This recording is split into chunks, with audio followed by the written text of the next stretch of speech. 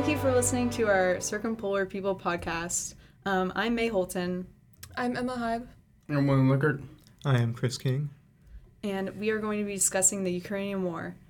I'm going to start out with a hypothetical situation. Imagine you're a woman in the Saha Republic in Russia. You're an indigenous person of the Saha ethnic group, living a life deeply rooted in tradition, yet are very influenced by the modern life, living in a modern home. Family is very important to you. Your parents and your husband's parents live with you, and your son as well. Your daughter moved south to go to school, but your husband and son have stayed to work and support the family. Life is content. Despite the seemingly peaceful time, your family does suffer from poverty, and your community is deeply rooted in drug abuse and crime. Life up north is not easy, especially being a minority, poorly funded by the Russian government. In 2022, the Russo-Ukrainian War broke out, leading to a mass recruitment of soldiers. In such impoverished times, the risk of dying in war was outweighed by the war benefits your family would gain by participating. At wit's end to keep himself and his family safe, your husband joined the war. Soon after, your son would be drafted. Left alone to take care of your elderly family and live in such an impoverished area, you too felt the overwhelmingly crushing feeling of suffocation. Words of your husband and son coming back seems impossible. For some, this scenario doesn't have to be imagined. The Ukrainian war has affected millions of families, and the effect it's had on indigenous people in Russia has been absolutely devastating. Yeah, it all started in February of 2022 when Russia increased its military presence in Crimea. By March of that year, Russia had taken Sumy, Kharkiv, Mariupol, and Kherson, resulting in Russia being promised to attack Kiev, and then everything changes. Yeah. Ukraine starts beating back the Russians. Mm-hmm. And today, there's no Russians near it right now. The coast is still choked out, but Kiev is safe. And what's crazy is the UN Human Rights Office by June of this year has recorded nearly 9,000 civilian deaths, 15,000 civilian injuries, nearly 6 million displaced, and nearly 8 million forced neighboring countries. Going into the Sami people, this group has been affected as well, and they're mostly a Western European indigenous group. They span between Norway, Sweden, Finland, and Russia. And before that, they used to freely go in between these countries. Because of this war, they've been divided again. Russian Sami has sided with the Russian invasion of Ukraine, and the Transnational Sami Council has decided to suspend formal relations with the Sami of Russia. For decades, relations between the Russian Sami and Nordic Sami have been divided and for decades, Sami people have been trying to strengthen these ties. However, with this war, the sudden divide, everything that they've worked towards has come crashing down, and sadness for the Sami people has been felt, and hopelessness too. Yeah, right after the start of the war, Russia has violated a lot of norms surrounding the way they treat these indigenous people. Pollution is becoming like a huge problem because a lot of Russian oil and mining corporations are taking advantage of the land because those areas are really rich in those sorts of resources. And they can't really speak out against it because freedom of speech is a big issue in Russia right now. You can't really speak out about what the government's doing or anything about the war or anything. So they kind of are pressured to side with the people they live with. Yeah. Due to this mistreatment that these indigenous people in poorer parts of Russia and Ukraine are experiencing, there has been a huge refugee surge in Europe. This has increased additional spending on security and defense in a lot of surrounding countries, and the work supply, like the work labor force, has increased, but the refugee numbers are so high that there's not enough jobs available. So a lot of them are having a hard time getting income after they flee the country, and they're in poverty. And this has also caused a lot of tension when it comes to traveling and people visiting Europe. There's been flight bans and reroutes. In order to fly between Europe and Asia, you have to avoid Russian airspace. So there's been reroutes, and then Russian aircraft cannot go into the EU. And because of the loss of tourism, there's also been economic issues. So Russia's been losing income from tourism, but also exports. Due to tension, countries are choosing not to buy the main commodities that Russia exports from Russia and instead go to other countries. According to the Russian Ministry of France, the federal oil revenues from January to March of 2023 were 40% lower than the prior year. Before the war, oil revenues constituted 30 to 35% of the total Russian budget, and in 2023, the oil revenues have fallen to just 23%. With this, the U.S. has also been putting trade sanctions on Russia, making the impoverished parts even poorer, which has also been influencing indigenous areas and making their life harder. I mean, to kind of add to what's happening inside Russia, you have to talk about the Wagner Group. They've came out of Russia from a guy named Yevgeny Prigozhin, who had the nickname Putin Chef because he actually would provide a lot of food for the Kremlin. And he was a known criminal himself, and he kind of goes into what he ended up doing. He founded the group. The Wagner Group was like 5,000 of Russia's like special force and other elite units. But the way he got as big as he did to do what he ends up doing is he ends up taking Ukrainian prisoners and telling them, if you fight for me, I will give you pardon. Now, you can argue if he was even able to do that, that's his point. It happened. And what he ends up doing is he ends up, in the middle of the night, pretty much, he ends up taking the South headquarters of the Russian military by force. And the ending of this is Russia's very weakened. So is the Wagner Group, and they're still trying to be assimilated into Russia today, with Prigozhin now in Belarus, with the Belarusian president. He bartered for Prigozhin's safety, got him in Belarus, and it's just a crazy development happened during this war. So is the Wagner Group like a resistance group or like? It's interesting because they formed, like I said, from the Russian militia. Mm-hmm. This guy's high up in power himself. You'd think he has no reason to do it, but as happens with a lot of these governments, when someone's high up, those are the people that tend to rebel. They get kind of disillusioned with it. Yeah, because those are the only people that have the power to do it. Mm-hmm. So there's a good chance that, this is rebellion, but it's not the rebellion we think of. It's almost like a part of the American army just said, screw America, overnight. And so are they helping Ukraine like actively or? No, they're just doing their own thing? It's interesting because Ukraine, U.S., UK, and one other have actually labeled them as terrorists. And that's actually what they are. They're a terrorist group. So, Ukraine does not like them. Oh, so they're independent of like both parties? Yes, it would seem so. Kind of related to that, there's a lot of like Russian citizens and indigenous people that resided in Russia going over to Ukraine to join the war effort on their front. And the group, it's called the Siberian Battalion. It's comprised mostly of like indigenous people from the Saha Republic and from, I think it's, I'm going to butcher this, Baratia. Just a lot of indigenous people, and their motivation is like fighting Russian imperialism.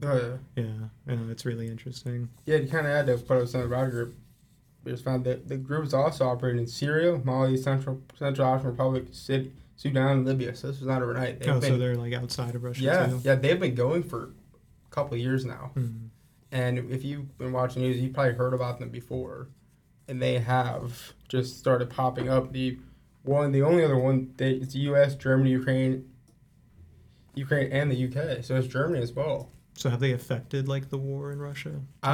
With that attack, definitely. It was an internal attack that Putin did not see coming. He immediately claimed treason and tried to stop them as quick as he could. He never really did because they got stopped before they could really get going. And I think Putin's fear was if they got going, things could really hit the fan, even more than they already had. I just want to go back to what Emma said about Russians leaving the country. Yeah, around 500,000 to 1 million have left the country, either evading the war, leaving due to poor conditions, or being exiled for going against the war. In September 22, a military mobilization was ordered, needing many new troops to be enlisted. So with that, many more people have left the country. And with that, it's just, everyone's just leaving. I know in some figures I had about 700,000 people Mhm. left explicitly because of the draft, even though only about like, I think it was around 300,000 of them were actually scheduled for it. And a lot of the EU countries actually aren't taking refugees. They expressly said they're not going to take like draft dodgers or anything like Yeah. that. Yeah, I found out that during the first half of 2023, EU refugee requests reached 519,000, which is the highest number of requests since 2016, and now the number is heading towards 1 million by the end of this year. Yeah. And there's also a lot of prejudice towards Russian people. Even if they get into the country, the people of the country might not even like them, so they might go through a lot of hardships. Yeah, and that's the thing. This is not something people can avoid, and the draft dodgers are technically criminals now. Mm-hmm. They will be locked up in gulags. They will be locked up in prisons.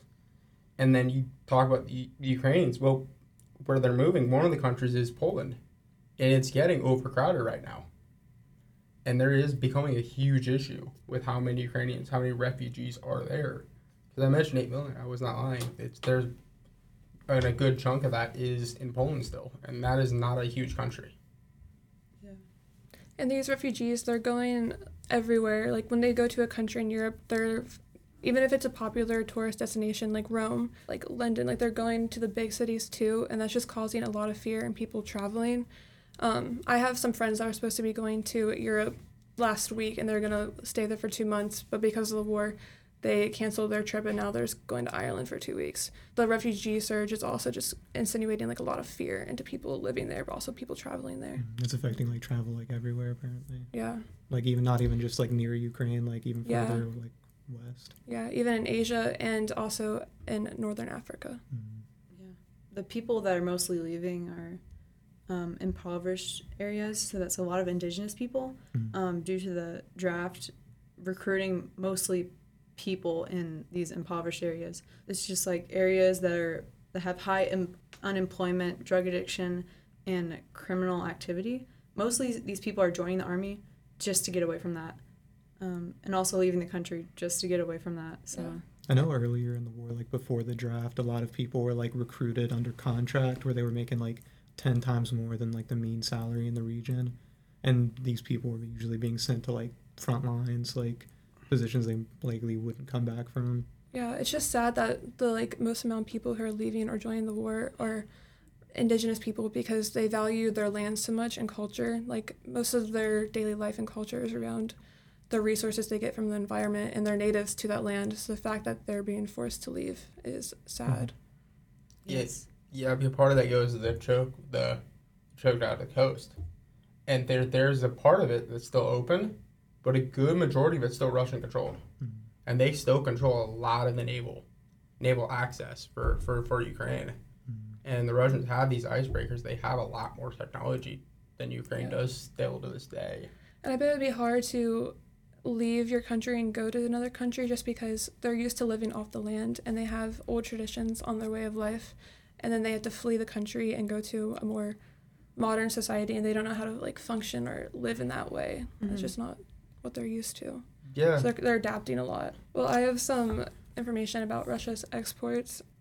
Because of tension between countries, a lot of countries are making this decision to stop purchasing exports from Russia, but their main exports are like very essential. They produce crude oil, natural gas, wheat and corn, and metals. And a lot of neighboring countries, especially like Egypt and Europe, they get their main source of wheat comes from Russia, and then we also get fuel and oil from them. But because of their invasion of Ukraine, a lot of people are choosing not to buy from them and instead get it from other countries, which is raising the prices. It's also benefiting the countries who are now like getting money from that because they're not used to having people buy their oil or their wheat, and they're able to raise their prices and make profit out of it and improve their economy while we're having to pay more and experience inflation. Yeah, there's something that I don't know how I've danced around this, but you speak of inflation in here. So far, the U.S. committed nearly $40 billion in aid to Ukraine in total, and increased the troop presence to over 100,000 in Europe. And it's a far cry from what we're hearing from our own president. We're hearing we're not going to send troops, we're only sending surplus. But I read those numbers, and that does not seem the case. It seems like we're sending. Well, I know we're sending just surpluses, but that's $40 billion. There's no way that's just surpluses. So do you and think he seems to have lied about troops. He seems to have lied about that because it seems like there is the possibility that we're just sending them to UK and places like that around Ukraine, but they're still very close to still very close to hot zone. They're not too far. It could just be like preparation in case it gets like out of hand. And Yeah, but that's the thing. He said we wouldn't attack Russia, but he's seeming like he wants to. Mm-hmm. It could also just be like a cautionary measure, like just in case like Russia does and eventually take Ukraine and they want to push further into Europe, and because that would cause some serious issues like globally for a bunch of countries. That's the thing. I don't think Russia, if they do take over Ukraine and like win this war, I don't think they're gonna stop at Ukraine because they have. Oh no, they're not. They feed off of like power. There's a quote I love from history. History does not repeat, but it does rhyme, and that's what's happening. If you look at World War II, what Putin claimed at the beginning of this war, I will walk into Russia and they will throw their arms up and surrender. And he was not lying. He totally thought that was going to happen. Obviously it hasn't, but who does that mirror? That mirrors what Hitler tried to do and did successfully with Poland. He's trying to use Ukraine as a doormat to Europe. Mm-hmm. I feel like he would even like go into Asia, like eventually. Well, it's probably like more of Asia, like. He's allies with China, so I don't know. Yeah, I just hope that, like, the Ukrainian like survives this, but I just hope that Indigenous people will get to return to their land after they fled, and that more Indigenous people don't have to flee. Yeah, well, that's the thing. I read about them leaving, and the main thing was they left. In most cases, knowing they probably never return, and they didn't just leave behind land, they left behind belongings because they had to leave that quickly. They could barely bring anything with them because they had to leave in such short notice. Yeah, this war has been very devastating. Thank you for listening. Yeah. This is Circumpolar History 111. I'm Emma Hybe. I'm Will Lickert. Chris King. And May Holton.